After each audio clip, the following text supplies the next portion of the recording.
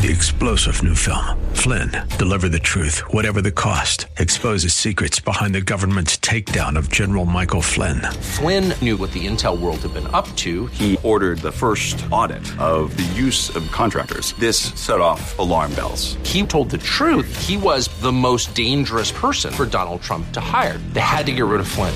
Flynn, deliver the truth, whatever the cost. Available now. Watch it today. Go to salemnow.com. salemnow.com. Not talking over smartphones. I'm talking about sending messages written out with couriers and things of that nature. That is the way they kept the high-tech stuff that we had from picking up what was going down. Yeah, and that was the big question, and it gets down to simplicity, right? Yeah, that's basically what it is. They went prehistoric on us. How's that? Well, and the way that they attacked and killed people, they went prehistoric. Yeah, they did, and we've talked about it, but it's sad that these people had to die in the vicious manner they did. But if this doesn't wake people up and say, look, you just need to level it. Well, until every one of them are dead. Yeah, well, that's what they did with Gideon's sword after Black September killed the Olympic athletes. They went out and killed every one of them. Yeah. There is no more Black September. Well, I got no problem with evil being dead. No, I don't either. Yeah. Congressman, good morning. How are you?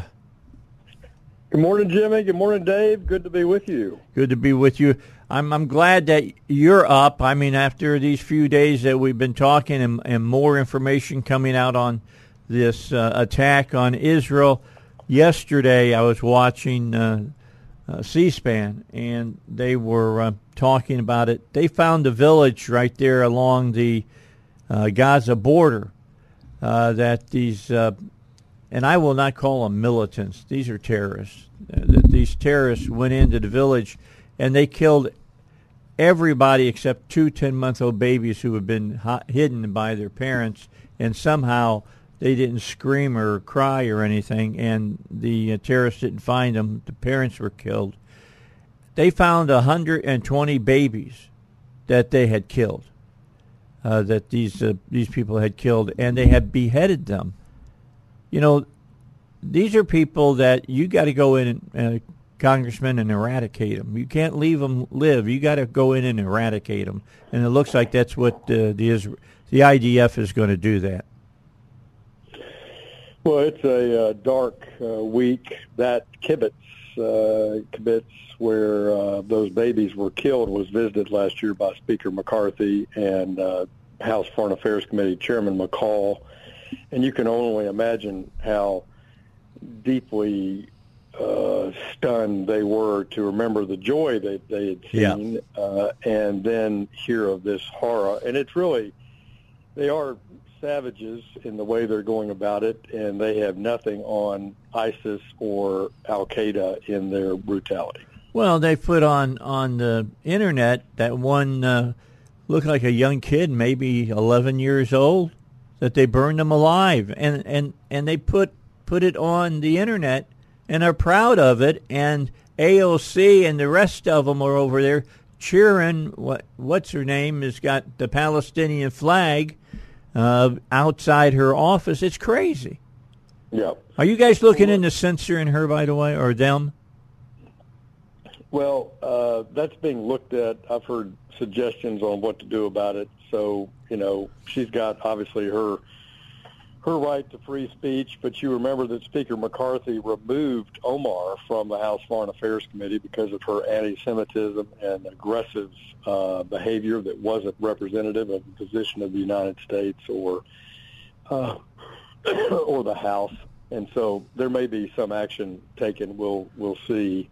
What frustrates me about people who are advocating for a two-state solution or, better conditions, particularly over in the West Bank or in the poverty of Gaza, they're ignoring reality. Yeah. They're ignoring reality. Look, Hamas is a terror organization and a political organization that broke away from the West Bank, thumbed their noses as the West Bank was cut loose from Fatah, Mahmoud Abbas, the government in Ramallah, and abandoned back in 2007 or so. And they have been nothing but a force of terror in not only Gaza, Israel, but, even against supposedly their, quote, Palestinian brothers and sisters over in the West Bank. Yeah, they've committed political assassinations and all kinds of things to take over the Gaza Strip, and the people, all I can say is they should have taken up arms against them. They didn't, and now they're paying the price for dancing with the devil, so to speak. And I'm sorry for what's happening to a lot of innocents that are in that area. By the way, Congressman Westerman is going to join us today. I think Aaron told you that, because I guess you guys got an 8:30 briefing coming up. Is that right? We do. We've got our the State Department, DOD, and the intelligence services are coming over to do a comprehensive briefing of the entire House, bipartisan briefing on this situation in Israel. Now let's see if the squad shows up. Maybe they'll show up with popcorn or something. I don't know. I have no idea. Good morning, Congressman Westerman. How are you today? Good morning, Dave. Doing great. Good to be with you and with my friend French Hill, who's just doing such an excellent job up here, a respected leader in our conference that when he speaks, people listen. But I caught the tail end of what he was saying about the Hamas and the Palestinians, and a great commentary on the situation over there, but a sad commentary here in D.C. where we can't even bring a resolution to the floor to condemn Hamas, and also a sad situation when you've got elected members of Congress flying Palestinian flags outside their office. It's a messed up world we live in, it seems. Yeah, I agree. I want people to think about it. The best way I could put this is during World War II, what would you have thought of any congressman who flew the Nazi flag outside their office? I don't think that would have lasted very long. I don't think it would have lasted very long at all. I agree with you. One point we need to make about the squad and those folks in their behavior in Congress, which is not surprising, but I think we need to make the point that they get reelected. And so I want to know what's in the minds of those folks that are voting for these people. How could you literally support beheading babies, burning children alive? Because that's what you're doing. Raping women. Yeah.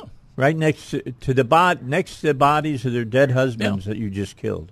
So it's just incredible. Yeah, go ahead, Bruce. No, go ahead, French. Well, I'm just going to say, look, you've got Omar in Minneapolis. She's of Somali descent. There's a large Somali Muslim population there. Tlaib represents suburban Detroit, which has a large Palestinian expatriate population there, both Christian and Muslim, I might add. But look, this is the problem is not their religion. The problem is that we have a group of guess what? That's all right. Go ahead.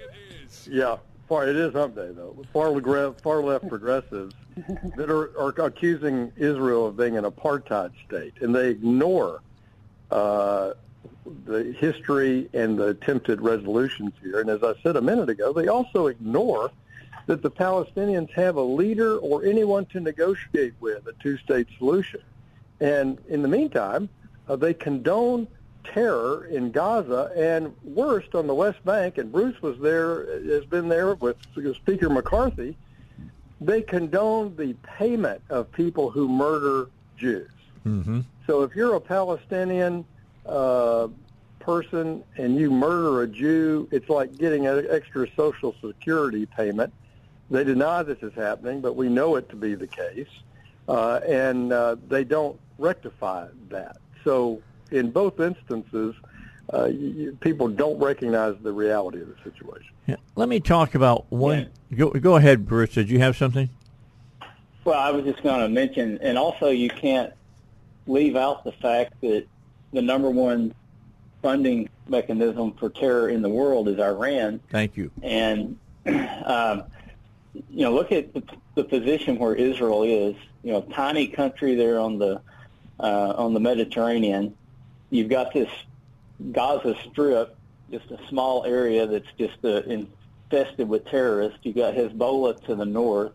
You've got the turmoil in the West Bank, and then further east, you've got Iran, and it's a very serious, trying time for them. And I'm glad to see that we're at least sending aircraft carriers over there in the area. So, this would be a prime time for others to come in and try to team up with Hamas. Well, evidently they had a few rockets come in from Lebanon. That would be Hezbollah probably. And then a couple of a few rockets and perhaps some gunfire coming through from Syria as well. But I don't think anybody's asking to get a lick from the IDF right now. I don't think they want that. I think that they'd be stupid if they took on Israel right now. I found it very interesting that on Monday they called up their reserves and 100,000 people showed up to get their equipment, and that was at 10 o'clock our time in the morning, and at 2 o'clock our time in the afternoon there were 300,000 reservists ready to go. Fully subscribed. This has been once again, when Israel's under attack, it brings all sides together, both politically and in the spirit, particularly since it's been a rough year for Netanyahu and the feeble coalition government and the dispute over the future of their high court there. But this is no reason to be rallying for a positive reason. This is the worst attack on Israel since 1973. And more people were killed in the first day than were killed in the 50 days of the Intifada back in 2014. Uh-huh. So this is a horrible situation. It definitely is. When we come back, let's pick up the story about the Speaker of the House. Joe, our special guest this half hour, Congressman French Hill from District 2, Congressman Bruce Westerman, District 4. Jimmy, I'll let you start off this segment. We want to talk about the Speaker. Yeah, guys, I was wondering, of course, Jim Jordan, no shock, is one of my favorites, okay? But between Steve Scalise and Jim Jordan, what are you hearing, what are both you guys hearing from your constituents here in the state on who they would like to see a Speaker in that process? Let French start. Well, look, I think what I've heard over the last 2 weeks is disappointment that we don't have a speaker and how it was taking place, and we're weakening the hand of conservatives who want to cut spending and counter the Biden administration. It's kind of hard to do that when you don't have a speaker. Both our candidates are nationally recognized conservative leaders. So I haven't heard, like an enormous groundswell from people with one over the other. I think the point I've heard is it's insane you don't have a speaker, particularly this week at a time of attack of our greatest ally in the Middle East. Bruce? Yeah, very similar. I've got a lot of feedback on what a catastrophe last week was, what a disaster it was, and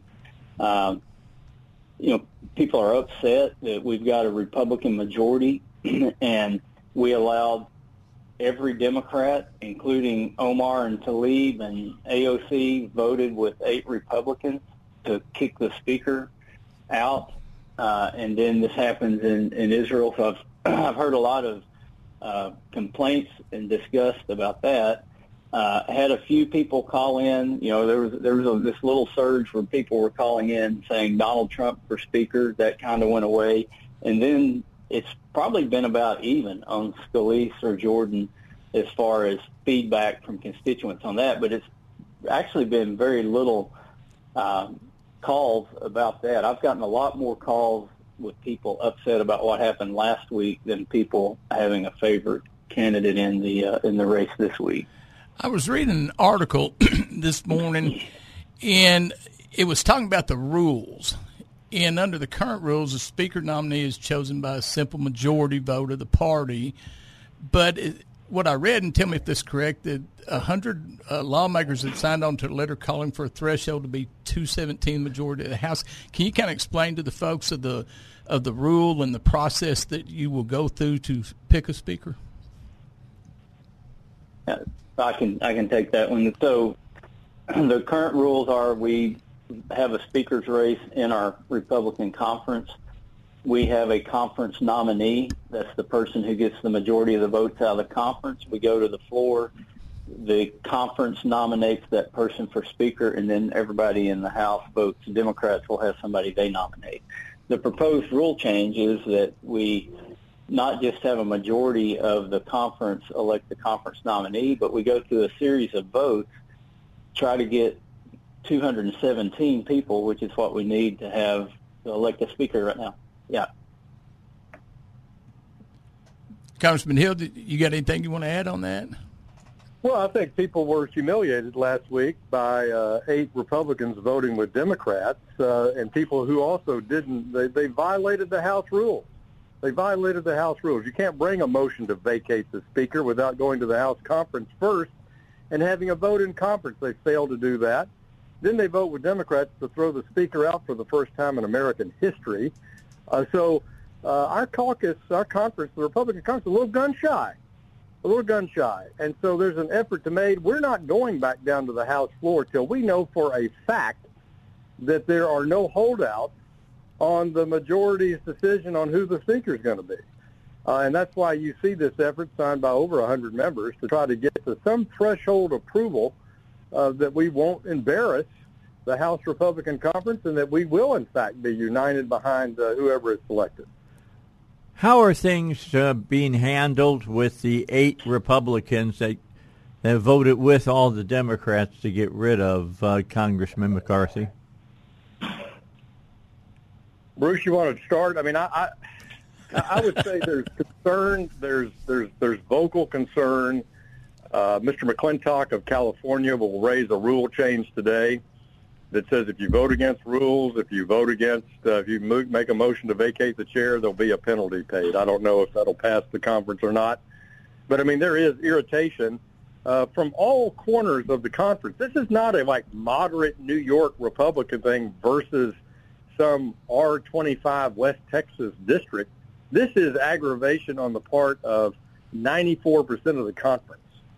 And so, Dave, I don't know the ultimate answer, but I think that'll be debated today when we have a rules debate, changing not the House rules, Jimmy, but the rules of the Republican conference. Mm-hmm. So, Bruce, go ahead. I think eventually something will be done, but you go back to the fact that we've got a 4-seat majority right now. So some people say kick them out of the conference. You can kick them out of the conference. They still got to vote on the House floor.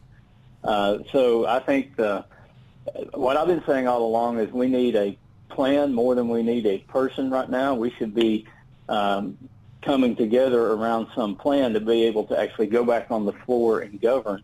And I think we should give people the opportunity to join in on that plan. And if they can't, who knows what the conference will do. But there's a lot of animosity in the conference towards those 8 that voted to take the speaker down. All right, back with you, 7:35. Larry is on the line with us. Larry, how are you? Welcome to the Dave Elswick Show. Thank you, Dave. Thank you. You're going to be disappointed because I totally disagree with him, too. Well, that's not... Doesn't disappoint me or make me feel good. What did you disagree with? Everything they said. They haven't done. They said, "Oh, we need to have a plan." Well, why aren't they making a plan? Why are they waiting for somebody else? Why have they been talking for 9 months? We're going to do this. We're going to do this. They haven't done anything. That's why those 8, which I will call my buddies, did what they did. And I don't know who French Hill is getting phone calls from, but when I call him, that ain't what I'm saying. Well, let me ask you, Larry, what would you like to see happen?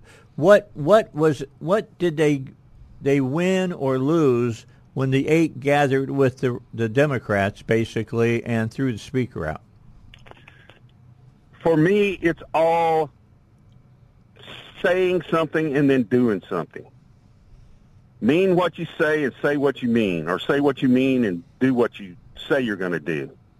That's where I'm all out of sorts about.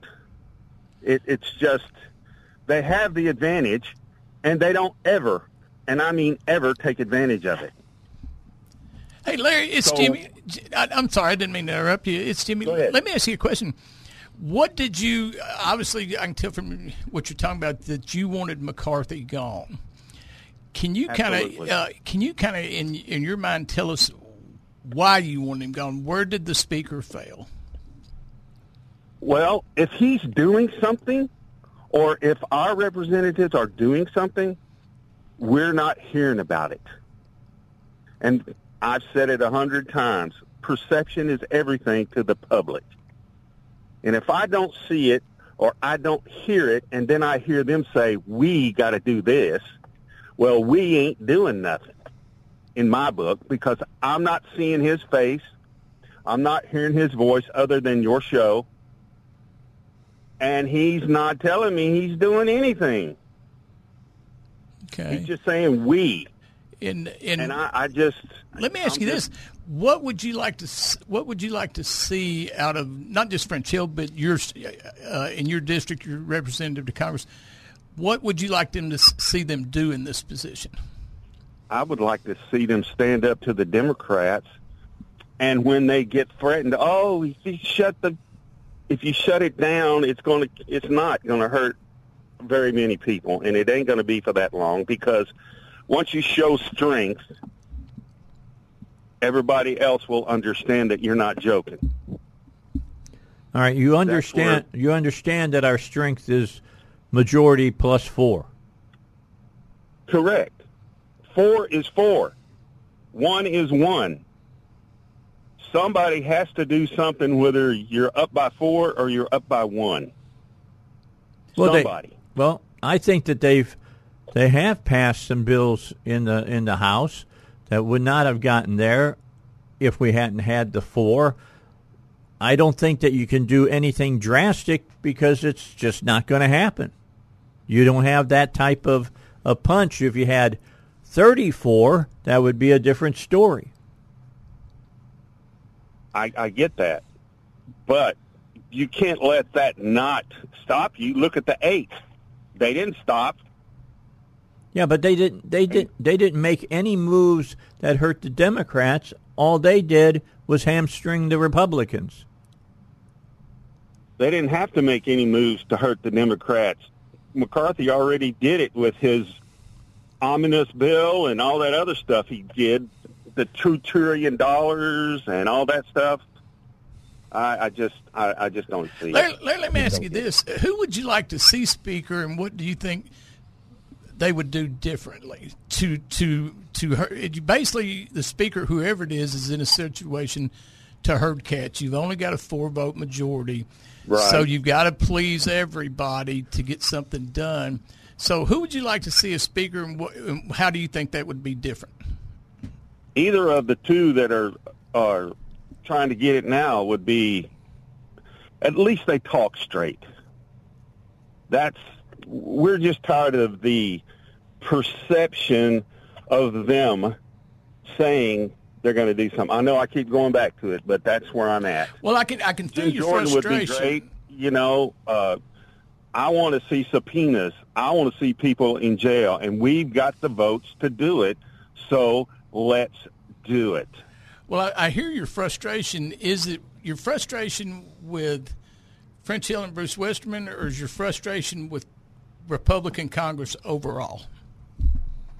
All of the above. Okay. You're just frustrated, is what you're saying.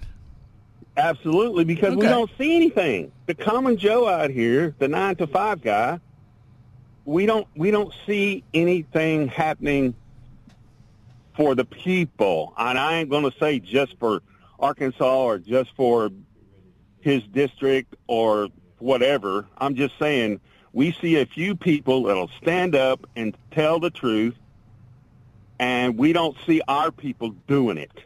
Okay. I don't see French Hill. I don't see anybody else out there from Arkansas on either side, the Senate or the Congress, saying this is what we got to do or this is what we want to do, and then nothing happens. All right, Larry, thank you for calling. We appreciate hearing you. It. Thanks so much for being part of the show today. 501-823-0965 if you want to chime in. Here's your opportunity. You know, when I hear folks like Larry call in and talk, I'm really hearing this behind me. Well, I've been selling my soul, working all day, overtime hours for bullfish hay, so I can sit out here and waste my life away, drag back home and drown my troubles away. It's a damn shame what the world's gotten to for people like me, people like you. Wish I could just wake up and it not be true, but it is. Oh, it is living in the new world with an whole soul. These rich men north of Richmond, Lord knows they all just wanna have total control. Wanna know what you think, wanna know what you do, and they don't think you know, but I know that you do. 'Cause your dollar ain't ish, and it's taxed to no end. 'Cause the rich men, I mean, that's the bottom line. Yeah. I know what you're doing. You don't think I do, but we understand what's going on up there with the rich men of Richmond. Yeah, and I think you could just sense it with Larry. You could hear the frustration in his voice. He's just frustrated. Yeah, I understand that. Yeah. I really understand that. But I also understand, and this is nothing against Larry, but you got to know how the rules play in Congress to get things done. And when you only have the majority of 4, It's you difficult. don't get much done. Bottom line is both of them are very outspoken. Both of them are true conservatives, no doubt about that. And both of them voted for McCarthy not to have to vacate the chair. Yeah, that's right. They both voted to keep McCarthy. And when we hear people talking about make Donald Trump the speaker, and I would not be for that at all, but it wouldn't matter if it was Donald Trump. You still have a majority of only 4, and so it's. But I do sense what Larry is saying, because that's something we hear all across the state, right? Just the absolute frustration with government, with Congress, United States Congress, United States Senate. With our state government here, people are just frustrated. And you playing that song right behind Larry just hit the nail on the head. I mean, that was the bottom line. That's what I heard. Yeah. All right. I heard frustration from him. I understand the frustration, but I also understand the reality. And you and I talk about that all the time. He kept talking about perception. Perception does not move you forward. Doesn't change the reality. That's reality correct. is there's a game in place, and that current game has to be played by those rules. Now, we may not like the game, and we may not like the rules, but currently that's what we got, so you have to face reality. Well, here's the key.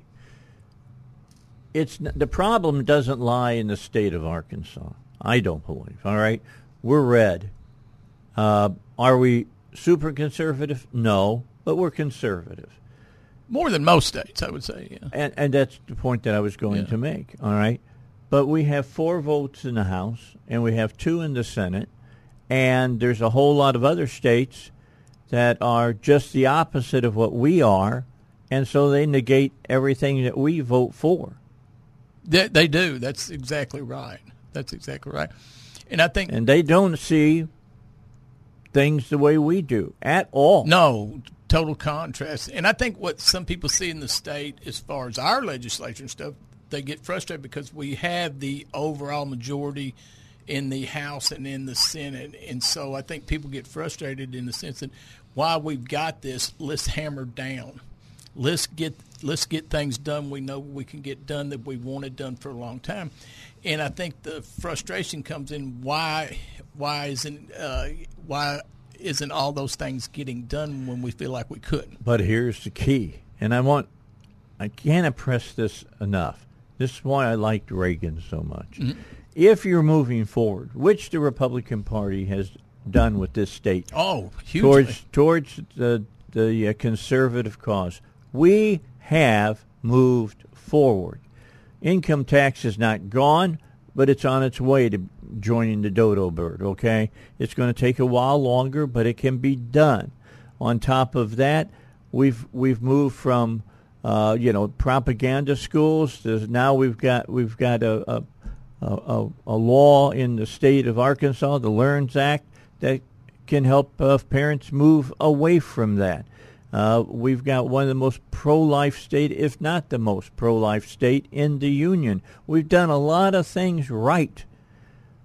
What bothers me is when people see something and then they join up with the left to go after somebody on the right, like you go after the governor. I don't get that. You're not going to convince me at all. Look, this podium gate thing, she may have done something wrong. I'm not saying that maybe she didn't, but I will say this. It pales in as far as I'm concerned when you look at the LEARNS Act and you look at where we're at with life and all the other things that we've gotten done. Is Nate Bell, who has become a hermit, who lives up on top of a mountain now, is what I understand. Is that right, Nate? Is that what you've done? I'm not quite at the top, Dave, but I'm pretty close. Nate told me his driveway's 1.5 miles long. Well, that's correct. Nate would still be in politics if he liked people. I like people. I just don't like politicians. Oh, okay. I got you. All right. The reason we've got David on and the reason we've got Nate on is very, very simple. A couple of weeks ago, we had Nate on. We talked about this amendment we wanted to try to add to the Constitution of Arkansas. To do that, you got to vote on it. They're hoping to have the wording done for this so that in November of 2024, you'll be able to go to the polls and vote on it. With that said, I'm going to turn it over to David first, since he's right here in front of me, Nate. What's going on, David? Where are we as far as the wording, the verbiage of this goes? Sure. I'm probably within the next hour or so. We're going to release a draft of the proposed amendment, along with a press release. And so, since we're all about open and transparency, we're going to be open and transparent about how this was drafted. We're going to have public meetings. We're going to have input. We'll consider everybody's comments. And then hopefully by the 1st of November or so, we'll have a final draft set and send it to the Attorney General to get his ballot title approved. Okay. You got to send it. You got to get it through the AG. Nate, you've been out there, I'm sure, working on this tirelessly. I know you well enough that once you sink your teeth into something, you're like a pit bull. You don't let go. Have you seen what the verbiage looks like and just waiting for it to be dropped now so everybody can see it? Dave, I'm extremely proud of the work that the drafting committee has done on this. They have really shown dedication to getting it right, and I think everybody in Arkansas that looks at this is going to be proud. Whether they like it or not, they're going to be proud that it's been very well drafted. We've had just some great legal minds put a lot of time into this, and it's a good product. Okay, fantastic. So this is going to come out within the next hour and a half, is it what you're saying? I believe, and we're actually have ongoing conversations right now. It could happen while we're on the show. Oh, well, fantastic. If it does, then let one of you read it to us so that we can hear it. Yeah, we can talk about any of the topics that you want to talk about. Yeah, well, what do you think is going to be the biggest hurdle besides the AG? I think that is the biggest hurdle, is once we get the ballot title approved by the AG, there are so many people and organizations from both sides of the, I don't want to call it an aisle because we don't want to be politicians, both sides of the communities of Arkansas. And I think that with the volunteer base, and with, I think we'll be able to raise money if we need to do that as well. Jimmy's been a great help, And anytime I want to Zoom with, Austin Bailey from the Arkansas Times and Jen Morgan, and we're all in agreement, it's just crazy. That's the great thing is, and David just hit the nail on the head. This is about the people, not Democrats, not Republicans, not liberals, not conservatives, but the people as a whole. And you've got, when you just said, when you can get Austin and Jan in the same room together and everybody's laughing, and then you're doing something. You're doing something. So this is truly going to be for the people. And I'm going to get Nate and David. Let's hear what's in it. Okay. What do we got? Nate, do you want to go first? David, you probably can take a stab at it. I'm actually reading back through a draft right now, and I'll have some comments, I'm sure, as soon as you're done. Sort of a broad overview of the amendment is that we're going to take, the first thing we do is reset the Freedom of Information back to September 1 before the General Assembly changed it. Okay. The second thing that we're going to do is we're going to give the General Assembly the power to open transparency more with a majority vote. But if they're going to restrict the people's rights to transparency, they have to do that with a 9/10 vote of the General Assembly. The same 9/10 vote if they declare it to be the emergency. And regardless, that act doesn't go into effect until it's voted on by the people unless there's an emergency on it. We've put personal responsibility upon the government employees who decide not to provide Freedom of Information requests openly. If they personally make the decision not to release something that is clearly releasable, they are personally liable for the attorney's fees and the cost that the state incurs. We do waive sovereign immunity. That's always been an issue. So with respect to the Freedom of Information Act, there is a waiver for sovereign immunity in there. We have a provision in there that deals with security. We repeal that Security Act within Act 7, within the text of this amendment. And we do provide for security. There's like a 3-month look back. But if there is really a true security interest, we give the state the burden to go to circuit court to prove it is legitimately a security interest before we do that. I think all those are great. And on the accountability, and one of the big problems for you has been those in government that literally want to hide information, and so they don't follow the law. We've talked about it umpteen thousand times on here. And so the accountability goes back to them personally now. Is that correct? Is there a fine structure here? There's a civil penalty, but it's the attorney's fees and costs as well. Mm-hmm. But there's a I think it's $1,000 civil penalty. Is that a minimum of $1,000? I can't remember if it's minimum or maximum. We'll look at it and see. Okay. but it is set as a minimum. It is a minimum, right? Okay. And I think we give the General Assembly the ability to increase that. The other thing that we deal with that, and you've been really involved in that one, Jimmy, is we deal with public meetings and how. Did we define a public meeting? We did define a public meeting. Yeah, we defined a public meeting. It was kind of a balance to do because, I grew up in Newport, and, when you have on the school board, it's your neighbor. And, you don't want to, unintentionally keep those people from, like, having lunch together and stuff like that. But it's pretty clear in the definition that if they are there to talk about business, then that it's a public meeting. They have to do that. And then we also prevent what I call polling. Big issue. Yeah. Big issue. I mean, that's something that Jimmy and I have talked about, friends getting together and having lunch. They said, well, how do we keep from talking business? And we both have said on the air, you just don't talk business. You just don't do it. Sure. And I think it's pretty simple. And a lot of the argument people have had said, well, they can't even go to lunch together, which is not true. That's not true. And the language you guys are going to put in there is clear on that. And I make the analogy made Joey McCutcheon laugh when I said it. I said, look, we're saying two board members can have sex together. They just can't talk about business while they're having sex. That's true. So I mean, that's the way it works. So we're not limiting people to get together. You can go to the ball game, you can go on vacation together. Sure, absolutely. And it doesn't prevent you from talking about, oh, maybe one of these days we should get a new school playground. You know, what it talks about is if you're going to vote on having a new school ground, you don't be talking about it right now. Yeah, don't decide. Yes. Well, hey, look, you got my vote. Yeah. I think you don't say things like that. Talking to some people, I think the word in there is going to be foreseeable action. That is exactly foreseeability. Yes. Yeah. If it's something that is foreseeable to be on the agenda, and I can't remember the next few months or something like that, just don't talk about it. Yeah. Pretty simple. Pretty simple. And I've always said that it boils, and Dave said it too. It just boils down to common sense. Yeah. And, but I also quote Mark Twain right after that when I say common sense ain't very common anymore. Boy, isn't that the truth? Well, that is really true. Talk more about because I don't want people to get the misperception.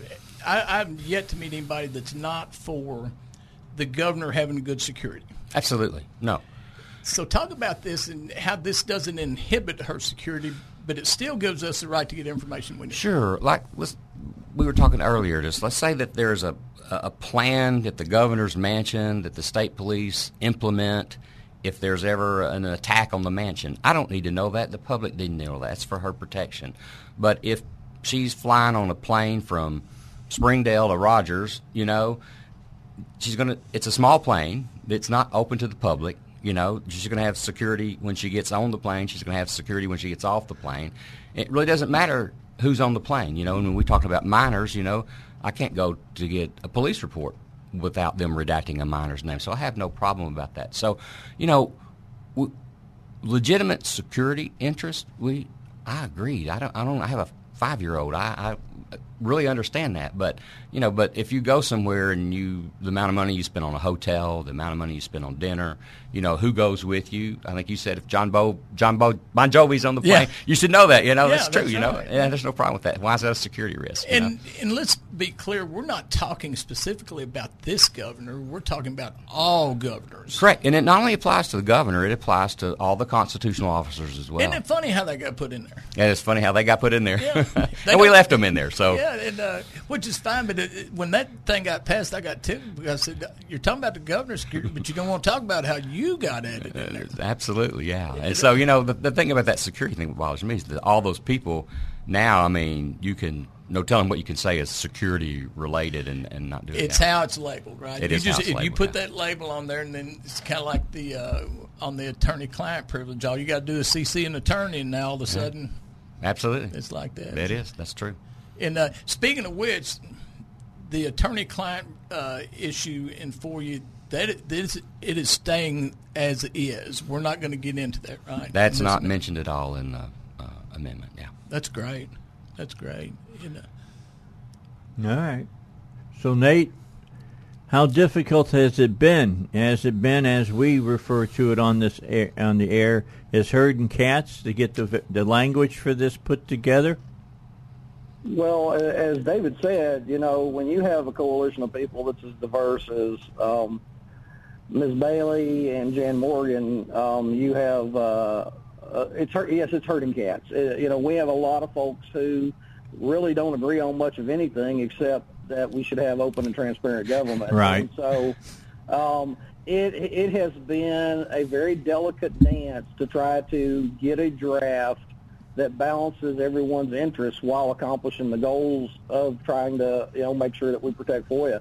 And, as I said, I think we've done as good a job as can be done of that. We're looking forward to public input on the language, but this has been an extremely, I won't say difficult because it's been more, I would say challenging is a better word. But, the folks, Jennifer Waymack has done a tremendous job really trying to pull all this together, and I just want to really thank her for her work on it. There have been a number of great folks, and you're going to see that when the drafting committee releases their letter today, but she has been central to making sure that this is in the correct format and that it, is in a way that's clearly understandable and, more importantly, legally defensible. FOIA. We're getting close to having the verbiage ready on this amendment that they want to try to make into the get into the Arkansas Constitution. To do that, you're going to have to vote on it. You'll have until November of next year to decide how you want to vote on it. Let me start with you again, Nate, and that is, how do you think the AG is going to react to this? You know, I always try not to make determinations about how other people will respond, but I will say that I think the AG, while he has taken a stance that's generally not for approving ballot titles, he's in a difficult spot here because he also knows that the public is very supportive of this concept, and he also knows that, you know, Attorney General Rutledge abused that power regarding ballot titles, and Arkansas Supreme Court took it away from her. And I don't think he wants to put himself in a position where that happens, and I think he will ultimately handle this the correct way. All right. What do you think, David? I agree. You know, it is a very popular issue, and, you know, conceptually, I love the fact that the Attorney General has the ability to review ballot titles and to research them and to make corrections, you know. And, you know, if they did it, you know, the Attorney General is the people's lawyer, and these are the people's initiatives, and for them to put their political ideology on and try to not write a ballot title or to change a ballot title for something like that, that's wrong. But the process itself is really good and helpful because, you know, at the end of the day, when you go to vote, all you're going to see on the ballot is the actual ballot title itself. The text of the measure doesn't appear on the ballot. So, you know, that's why it's really important to have a good ballot title. Well, I can tell you what, I personally have been in that battle before. With me, it was with Pryor when he was AG, and it was when we were working to we're trying to get the ability for Arkansans to vote down the food tax. And we went to him 6 or 7 different times, and then he rewrote it the way that we could get it on the ballot, and by the time it got on the ballot, you couldn't tell whether you were voting for the food tax or against the food tax. Right. That's so funny you mentioned that because one of the first initiatives that I did in the 90s, I was with Tim Jacobs and Jerry, I can't remember his name, was at Webster University, and Winston Bryant was the Attorney General, and we filed an initiative to take the sales tax off of food, and we got it approved, and we didn't collect the signatures, but I still had to keep a copy of it in my desk drawer. It was a column that John Brummett wrote, saying it was going to be horrible if we took the sales tax off of food, and then, you know, a few years later they co-opted it and it became their policy. So yeah, I'll never forget driving down. I guess that's 630 out here, right? That is over here by the mall. Yeah, 630. Driving down 630, going past Arkansas Children's Hospital, and it was saying to vote against the amendment, and they had skulls and crossbones underneath of them on either end of the thing. Yeah. And talking about we were going to be a third world nation, basically, and whatnot. It was Nate, you remember that. You were around politically when that was all going on. Are you suggesting I'm irrelevant now, Dave? Well, you're proving right now you're not irrelevant. Yeah. Yeah, we had some interesting times back there. One of the things that has been really interesting is to watch Arkansas continue to thrive, our economy grow, and long term, I think we're on the right track as a state. Obviously, there are a lot of problems, but we've moved in the right direction substantially over the last 10, 12 years. Yeah, it's going to be interesting because I agree with both of you that this is going to put the AG in a tough spot. But with that said, David, do you think the AG, because he's gotten this group together and everything, do you think that he's wanting to draft up his own amendment and try to get it onto the ballot? I hadn't thought about that. I know they have that Freedom of Information Working Group, and we have several of those people who are our thing. And I think that'll die by the wayside. I think that's an important point, and we're not going to say names now because we want to let the committee get their letter out and everything. But I think you're going to be surprised that part of this coalition is actually some folks on his working group, and which is a big step. It is. So Jimmy Cavan's in the studio. We're going to talk about Tran in the next hour. Is that right? Talk about Tan. Tan Howard over at Northwest School has really become a big story. She has just been through the mill. Okay, well, we want to talk about that, bring everybody up to date on it. David Couch is here, as is Nate Bell. He's on the phone with us.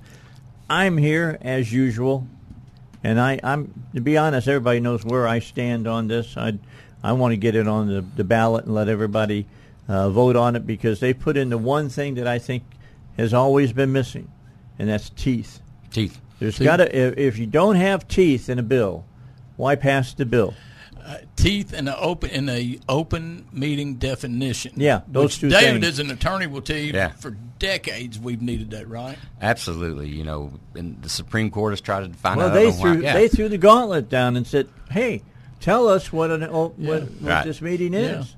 Yeah. And the legislation doesn't want to. Yeah. You know, they don't want to. Nate, what do you think about the legislature? I mean, how do you think they're going to react to this? And are you guys going to go in and personally ask each legislator to say how they feel about it? Dave, that's there are two parts to that. I'll address each of them separately. First of all, I think as someone who served in the legislature, taking this issue off the table and making it where legislators aren't forced to constantly be readdressing it is something that really they should be for.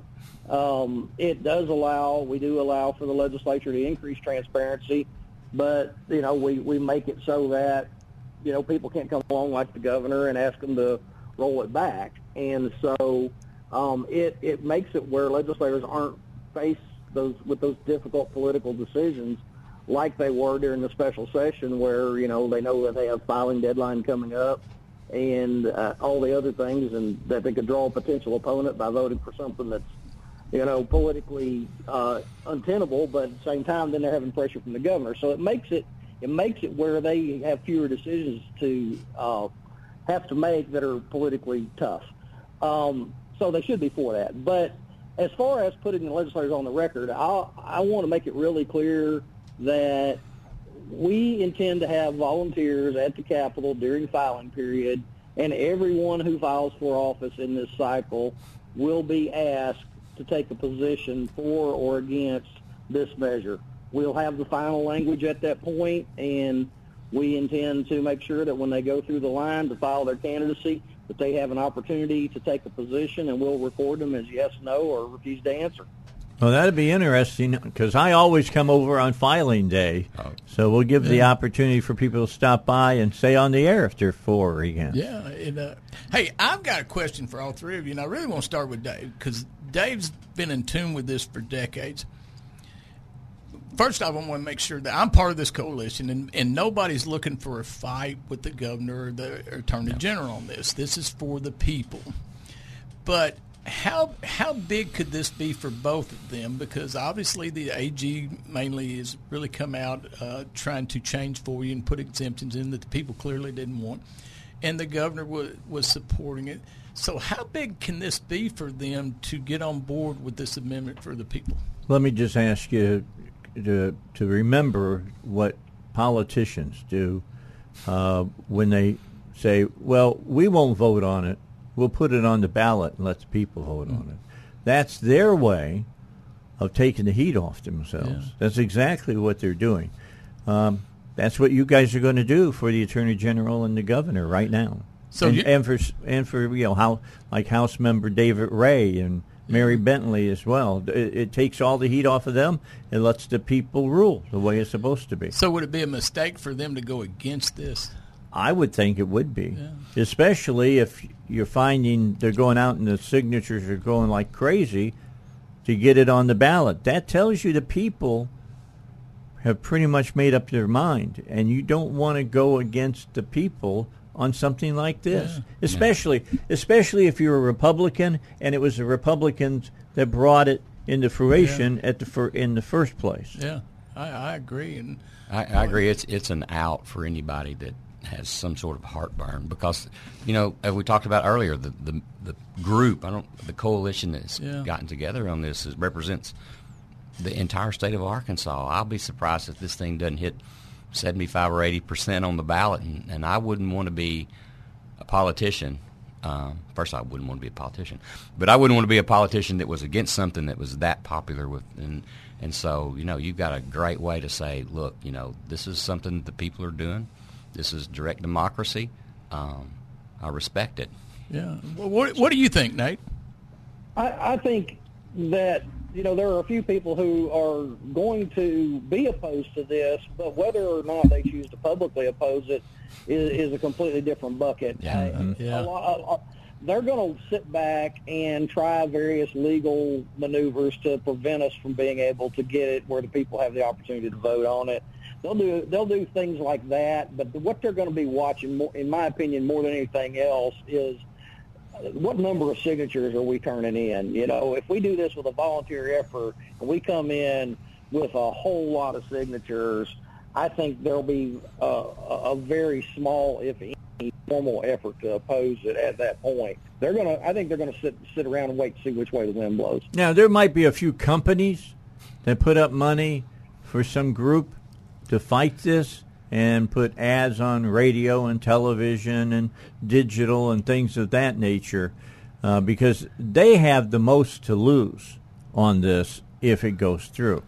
But I don't believe politically it's a winning situation for people who would try to stand against it. I personally think this would be like if you said we're going to take Medicare away from all the seniors. Yeah, I agree. And the good thing about the direct democracy process is it is way more open and transparent than elections because anybody that gives any money to support this campaign or against the campaign we're going to know who it has is. To be on record. That's right. With the Ethics Commission. That's right. There's no hiding in support on this thing. I think what we're going to see is people are going to be shocked at just how much money comes in support of the amendment, and I think you're going to be shocked to see that it's from organizations that, just like this coalition, would normally not get along very well. I agree. I agree. Well, I think David was spot on when he said that this will be in the 75 to 80% range on election day. If we ballot qualify, which we intend to do, this is going to have the overwhelming support of Arkansans, and frankly, will probably pass by one of the largest margins any constitutional amendment's ever passed. Yeah, and with that said, there's still education to be done. Oh, I mean, absolutely. You say FOIA, some people, their eyes glaze over. They don't have a clue about what you're talking about. They're going to have to understand what FOIA is all about. Every Arkansan should know when they go to the polls that FOIA is all about transparency and about you knowing what your government is doing. Yeah, knowing what your tax dollars are spent on. That's to right. me, that's it. Absolutely. It's like, I give my son an allowance, and I'm like, where'd you spend your money? I want to know. David, you and Nate both were at the special session, and you both were at the regular session before. And when we talk about folks, the general public knowing about FOIA and what it's about, what rise have y'all seen in the people wanting to know about FOIA and their interest in FOIA? What has this done to rise people's attention to it? Even the freedom of information, I think it's done more because, one thing that I don't know how we could ever do in this is the General Assembly. They have meetings and they're called at the last second and you don't know what's going to be in there. You have no idea what they're going to do. I wish there was some way that we could to apply public meetings to the meetings of the General Assembly because that's when a lot of stuff goes on that you really need to know about.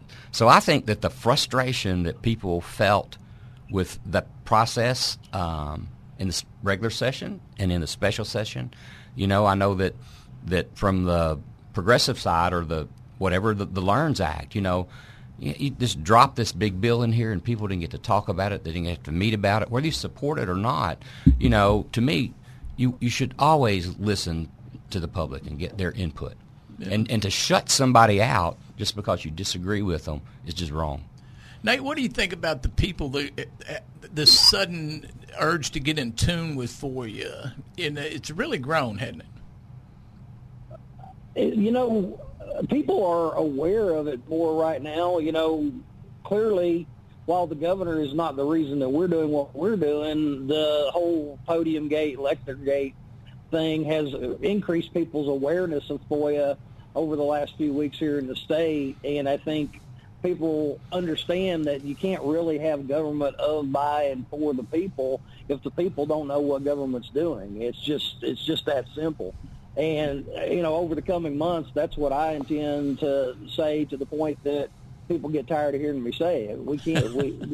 If the people rule, the people have to know what the business that they're transacting is, and they have to know how it's being transacted, and they have to know and be able to participate in that decision-making process. And if that's all secret, it just simply can't happen. And at that point, you don't have government of and by the people. You have oligarchy. To that point, going forward, I know you've talked about it, David's talked about it, about getting out to the people and having public meetings on this. Y'all talk about that a little bit and what you want to accomplish there. Well, I think go ahead, Nate. David. Well, what I was going to say is that you're hard on the fault in the mountain, boy.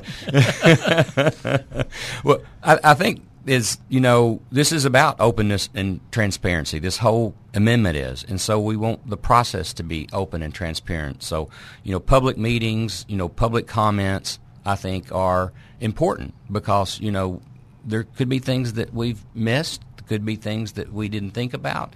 And like I said, always, good debate always makes a better product. All right, got to get a break in, Guy. Final break.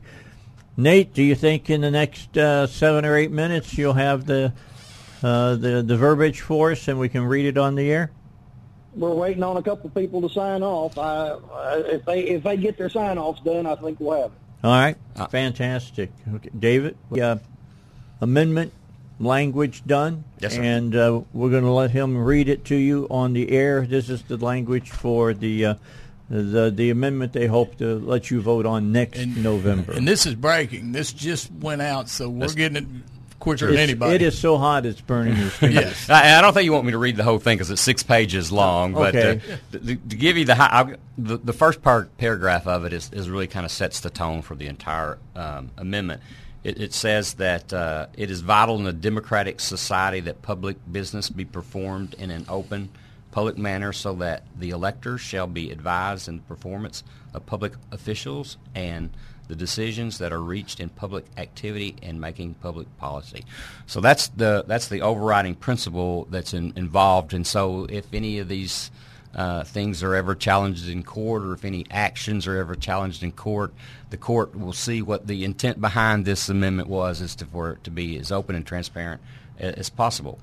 As I mentioned earlier, the next section does that we just reset the Freedom of Information Act back to as it was before September of 2023. Before the special session. Before the special session. We specifically repealed Act 7, and we specifically repealed, I just don't see it in here right now. There was another, Act 883, Section 3 of 883. I think it was an act that,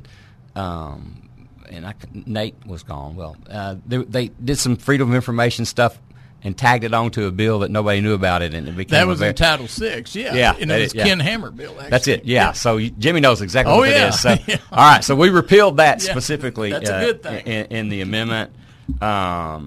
We did set up where the General Assembly can, if they want to be more open and transparent with a majority vote, if they're going to restrict transparency, it takes a 9/10 vote to do it, 9/10 to declare an emergency.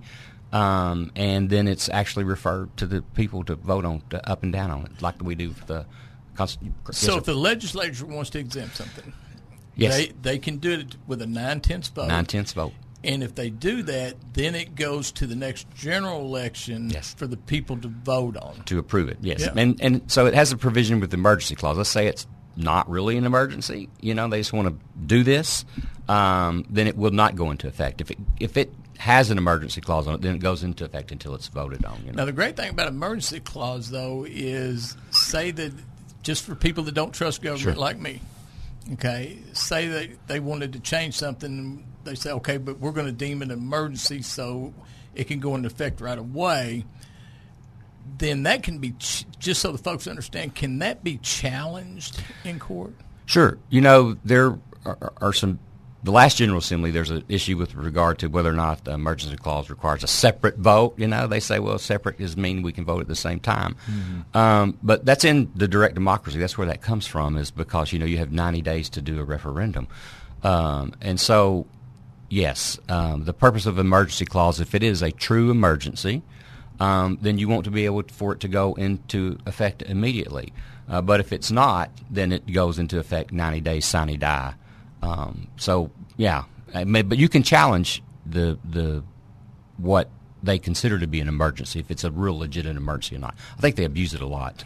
Yes, and so if they use the emergency clause and they say, hey, it's a legitimate emergency, and everybody agrees and it goes into effect, do the people still get to vote on it? Yes, sir. Okay, that's what I want to clarify. I mean, but it's going to be delayed before the people do get to vote on it. Right? 9/10. I mean, if 9/10 of our General Assembly agree on something, it probably does need to be addressed in some manner. Let's see what else it does. It does put the teeth in there. It's up to $1,000, at least $1,000 civil penalty, and for an individual giving who does the information out that should come out. And the same civil penalty would apply to people who violate the public meetings as well. Hey, David, before the assistant clerk in the Crittenden County Courthouse gets all nervous, the fine and everything is not going to apply to just a simple mistake or something. Because mistakes happen. Yeah, it's a knowing violation. Yes. It's not necessarily criminal intentional, but some of them probably criminally intentional. But so it's not quite a oops, I made a mistake. It's not going to. We don't want to punish people for making honest mistakes. By the way, is there anything in this to punish people who use FOIA as a methodology to try to punish government? No. Okay. See, I got problems with the people that are out there that want 10,000 pages of material and they never use it. Yeah.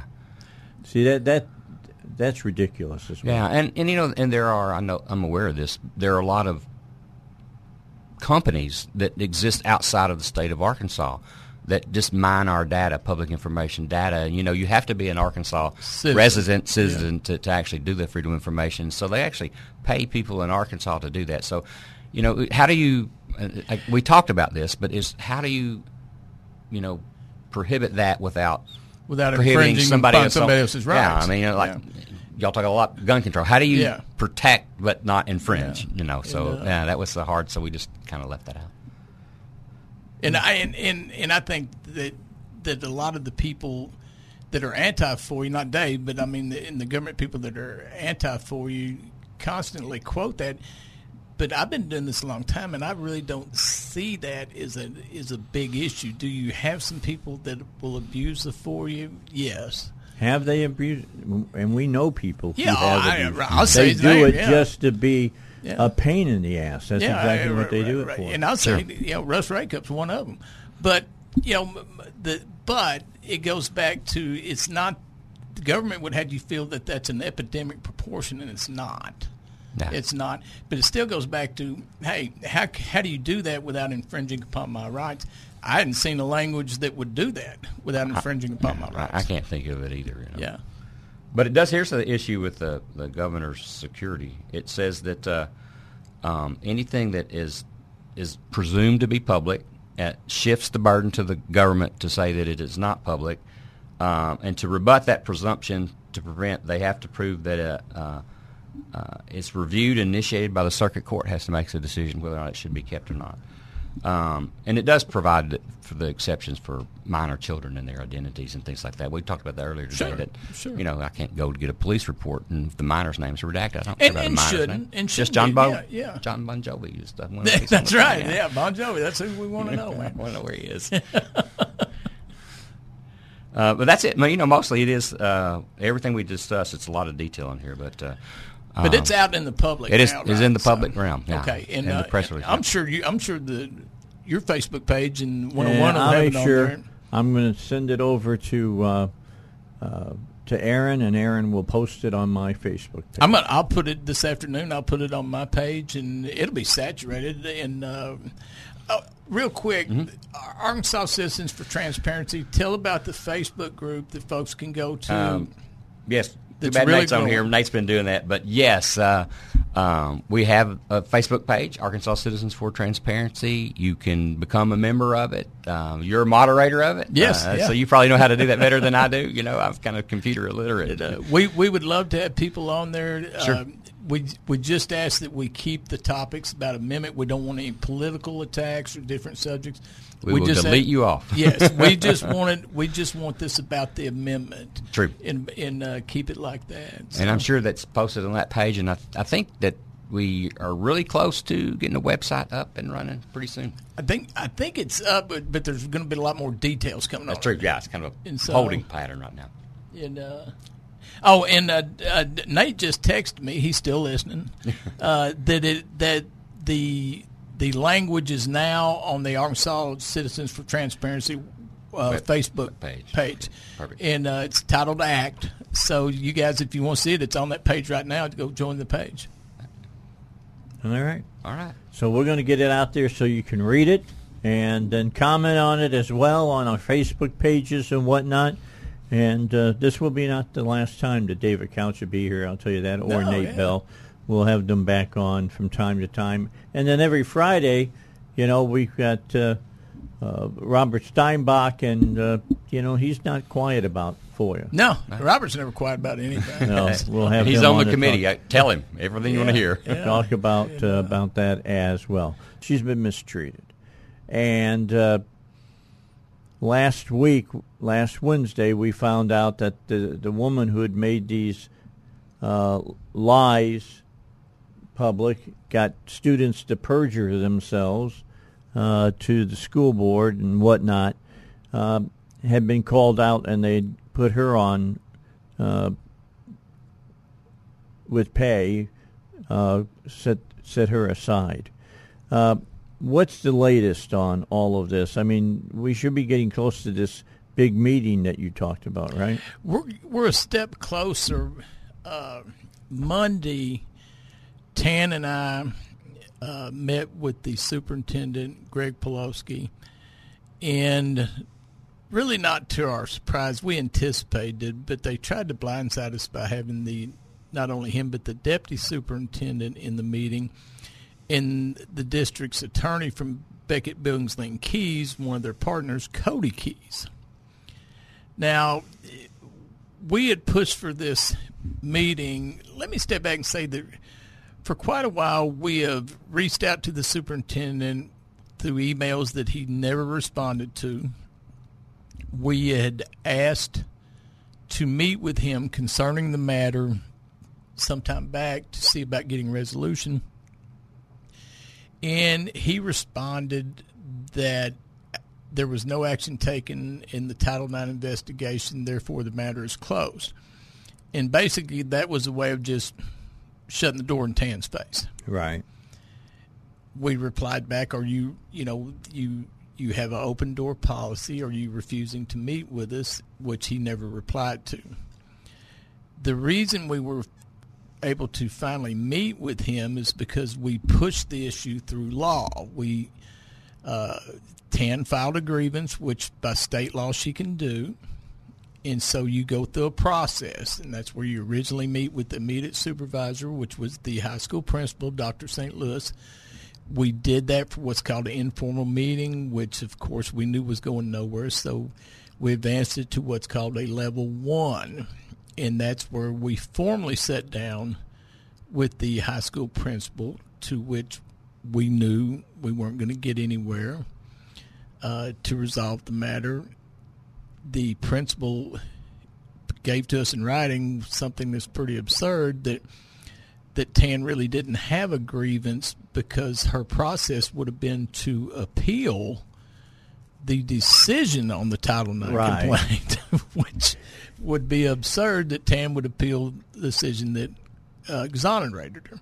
So at that point, we filed a level 2, which by law means that the superintendent would pretty much have to see us.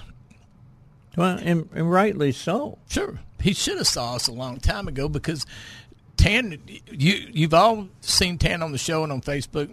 Tan has not looked for a fight on this.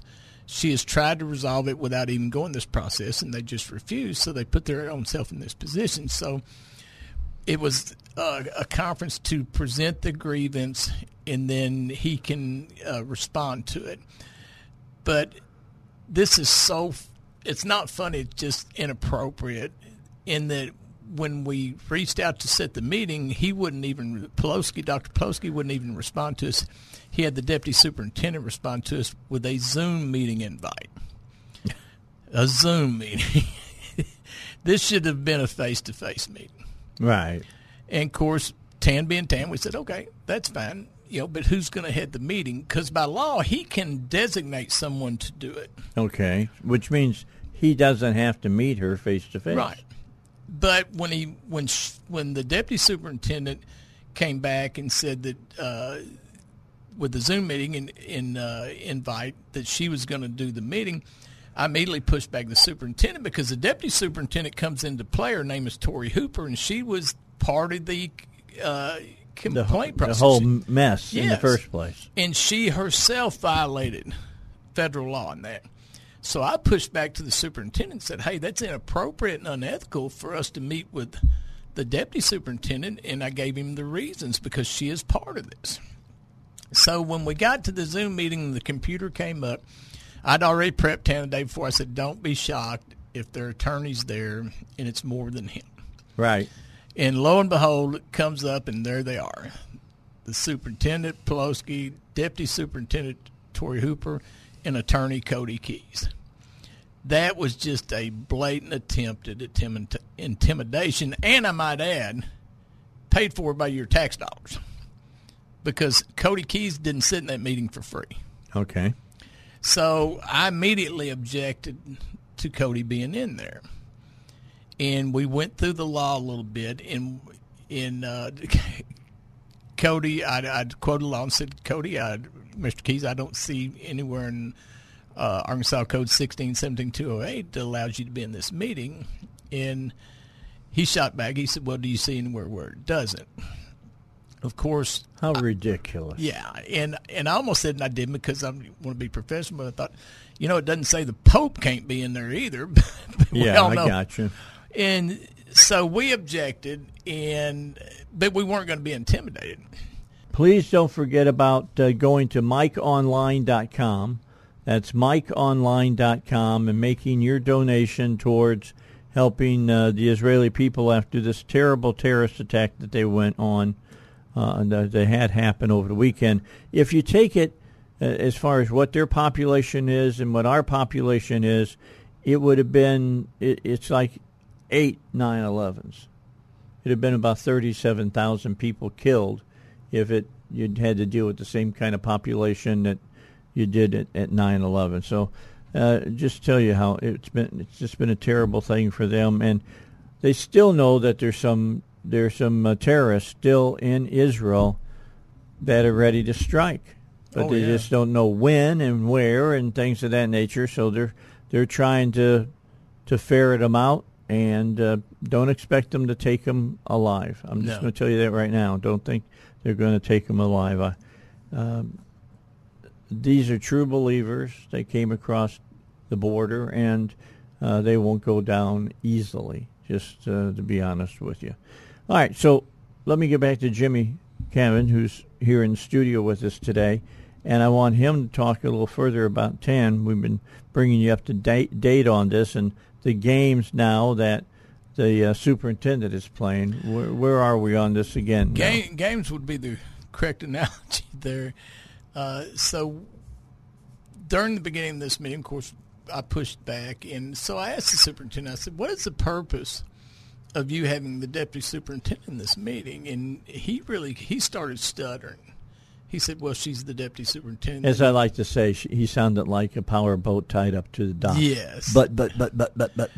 And so their attorney, Cody Keys, jumped in. He said, well, the superintendent, by being in this, can help draft here's your word, a meaningful response to Miss Howard.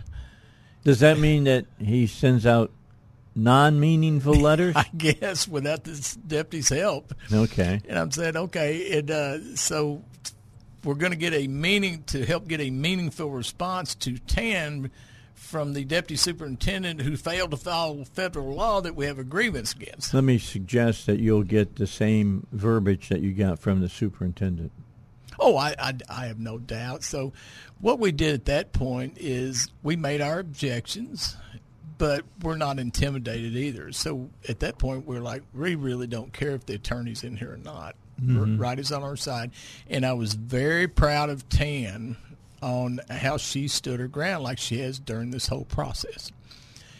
And so what it boiled down to, we finished the meeting, and now the superintendent has 5 business days to respond to us in writing. That's from yesterday? Yes. Okay. Well, actually, I guess it would start, yesterday. It starts yesterday.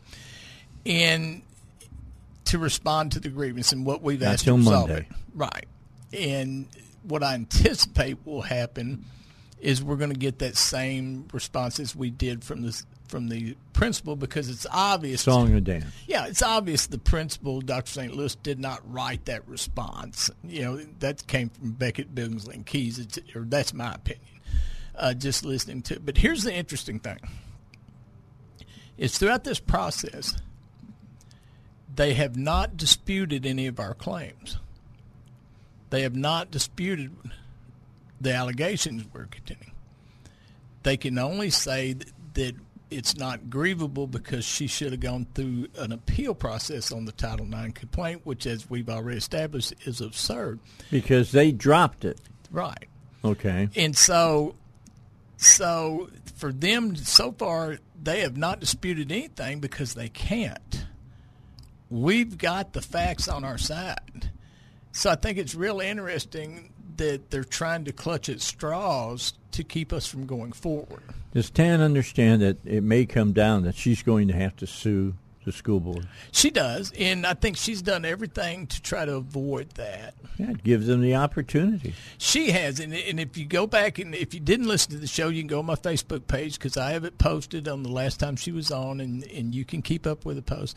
And she has not been vindictive in this one bit. No, I got to tell you, this lady has been a lot more calm and a lot more cordial than I would have ever been. Yes, and she is, let me tell you, she has suffered greatly. She's had a lot of sleepless nights, a lot of nervousness, anxiety. I mean, I think at one point she was kind of getting depressed, but she found her ground, and she really came up ready to stand that ground. And so basically where we're at now is we anticipate the superintendent will come back with a response that's going to be like the other one. And at that point, by law, we can appeal it to the school board to have a hearing, whit they won't be able to get out of. This is a public board meeting. TAN can have a public hearing or a private hearing. She has already made clear she wants a public hearing. Look, we know after hearing her on the air last week, she didn't do anything wrong. No. Nothing. It all sits on their side of the bushes, so to speak, with this. The Michelle Wilson Blakely, the teacher that orchestrated all this, and how the district handled it. And the district is, very frankly, just trying to cover their rear end right now. And there's just not any cover for them. I mean, what is the school board? Well, you don't know. You can't talk for them, but they have to make up their mind what they're going to do. You have been supporting a teacher who got students to perjure themselves. All evidence points to was all made up. Two students have come out and said that in statements. Have said that in statements. That we were asked to lie. Yeah. You know, that's called perjury in legal terms. Oh, and it's not, so Tan's not just the victim here. Those students, those are vulnerable students And if you're a teacher in North Little Rock, I'm just telling you better watch your back. Yeah. This shows you that they don't have your back over there. They do not, and it's been a problem in that district that has only exasperated since Dr. Pelosi became the superintendent. But this just amplifies it, and we're gonna end up at a board hearing, which we're very happy to do, because TAN wants to get this out in the open, and it'll be live streamed. We want people to come to it. We want people to come to it, but it'll be live streamed as well. And we're going to get TAN back on before we have that. Oh, yeah. We'll have her back on to speak to this. And because they have no defense that I can see. They broke law after law after law and mistreated this woman. Well, case in point, they have not disputed any of the claims we made. Well, what do you do when the North Little Rock Police Department does their own investigation that they didn't even tell the teacher they were doing, and they found no wrongdoing? Apparently they did. And I'm glad you brought that up, because I've been working with NLRPD and the city attorney at North Little Rock on documents. They cannot, and it's not them, they cannot release the investigation file or the incident report on the investigation due to privacy laws in Arkansas Code 1218-104, which goes into child maltreatment, DHS laws, and things like that. And that's not on the North Rock PD or the city. Okay, that's just what the law is. And that's the point I want to bring up, because we need to work to change that. Because how we found out about this investigation from NLRPD was from a document that I obtained, which led me to go to NLRPD. Lieutenant Amy Cooper over there is fantastic public information officer and great, one of the best people I've ever worked with in government on FOIA. Mm-hmm. Lieutenant Cooper is just wonderful. I looked to get the investigative reports and incident reports, and once we found out it was designated under this, talking to Lane over at the city attorney's office and Amy Fields, who are both good attorneys, good people, they can't do it, and I get that. It's not on them. But here's where the problem goes in. We had a police investigation into Tan Howard for alleging having sex with a student, and Tan never knew she was investigated till about 2 weeks ago. And on top of that, having sex with a student at her home in her swimming pool, which she doesn't even have. Yeah. And so Tan never knew until about 2 weeks ago that the North Rock Police Department had investigated her.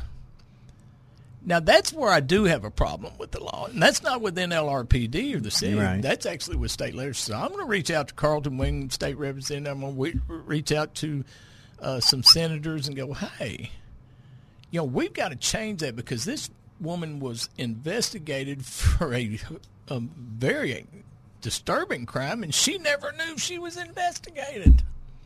Well, it amazes me that one person can basically cause all of this damage to another person and them not be able to find out the truth. No. And we still, to this day, the district has still not followed federal law and given Tan the documents that she's entitled to, or even presented her with the specific allegation against her. And trying to get out of it by saying, well, we dropped this, all right? No foul, no blood, no foul. Just get on with your life again. After she's been the butt of jokes and all kinds of gossip in the school system and amongst the kids and amongst the other teachers. And Tan is fine with talking about this because she's a very strong woman, but she wants people to know that, what was going around, the allegations of her and the entire football team. Well, think about being a woman and having to walk in that and endure that every day with all of this going on about you, and it's not true. It's all false. But how do you fight? How do you fight back? Yeah, how do you feel when you walk down the hallways of your school and there's teachers talking to each other and they cast quick glances your way and stuff, and maybe they're not talking about you, but because everything is being kept secret, You feel that way. It actually happened because, as we talked about before, this teacher that orchestrated all this, she told me. Of course, she tried to reach out to me to go after Tan, which ended up being a big mistake on her part. But she actually talked to me about her and other teachers that what you just said, when Tan would walk by, what they would say about her. And it's just wrong on so many levels. But what Tan has been through is just, pure mental torture. And to her credit, she's not just saying, hey, look at me. What she's trying to do is get things in place that will protect teachers in the future from going through this. Right. Absolutely. Let's finish up here for this hour. Next hour, I want to talk a little bit more about Israel. Here on the Dave Elswick Show. That, I've already had people text me, we've got our problems here in the United States. Let me just tell you this, all right? What's going on in Israel is affecting the United States of America, and it's affecting us big time. And it could affect us even more so than it is right now if some bad actors think this is the perfect time to do something that would really throw things out of kilter. Well, the same people that are attacking Israel and chopping heads off of babies want to do the same thing to us. Well, yeah, absolutely they do. They're our enemy. Yes, they are. They absolutely are. Let's you got this going on. You got Russia and Ukraine going on, and we've got China out there that has made no qualms about saying that they want to take Taiwan. What makes you think they won't think this is not the best time to do that while there's all this other stuff going on? Well, and it's I've said it for a long time. The opportunity for these evil factions is now before the election, because if, God willing, we get somebody. We get somebody other than Biden, and we hope that they're going to be a lot stronger than what Biden has been. Look, let's be honest. Afghanistan emboldened these people over in the Middle East. Sure it did. The way that the Biden administration has been handling Iran has emboldened these people over in the Middle East. And with that said, I don't need to say any more. Well, that's why we got what we got right now. And Biden emboldened Putin. Look at it this way. Does anybody think that Putin would have been invaded like that if Donald Trump was still president? No. Probably not if any Republican had been president, to be honest with you. But he went into Ukraine because of Joe Biden's weakness. He would have never done that.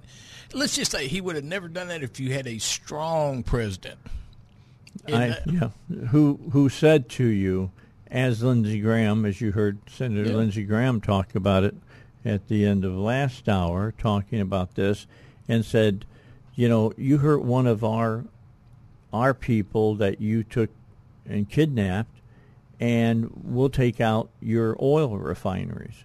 That's a legitimate statement. That's why that aircraft carrier is sitting out over there. Those planes, they can reach Iran without any problem. And when we say take out your oil refineries, we're not talking about just disable them for a month. No, we're talking about level them. Yes. You got to start over. Yeah, that's exactly right. I'm going to warn you right now. Right now, everybody is all behind Israel. As this goes on, you're going to hear people start crying out about what they're doing to Gaza. And the people of Gaza have made their own bed. They have made their own bed on this. They have allowed terrorists to take over their area there. Do you realize that is only an area that's 25 miles long? That's if you got on out here on 640 and got out on 30, by the time you got down to Benton, you've gone about the length of Gaza. Yeah. And Netanyahu, he made clear, he said, look, if you're not part of Hamas, you better get out of there. Yeah, you might want to go somewhere. Yeah. He gave plenty of warning.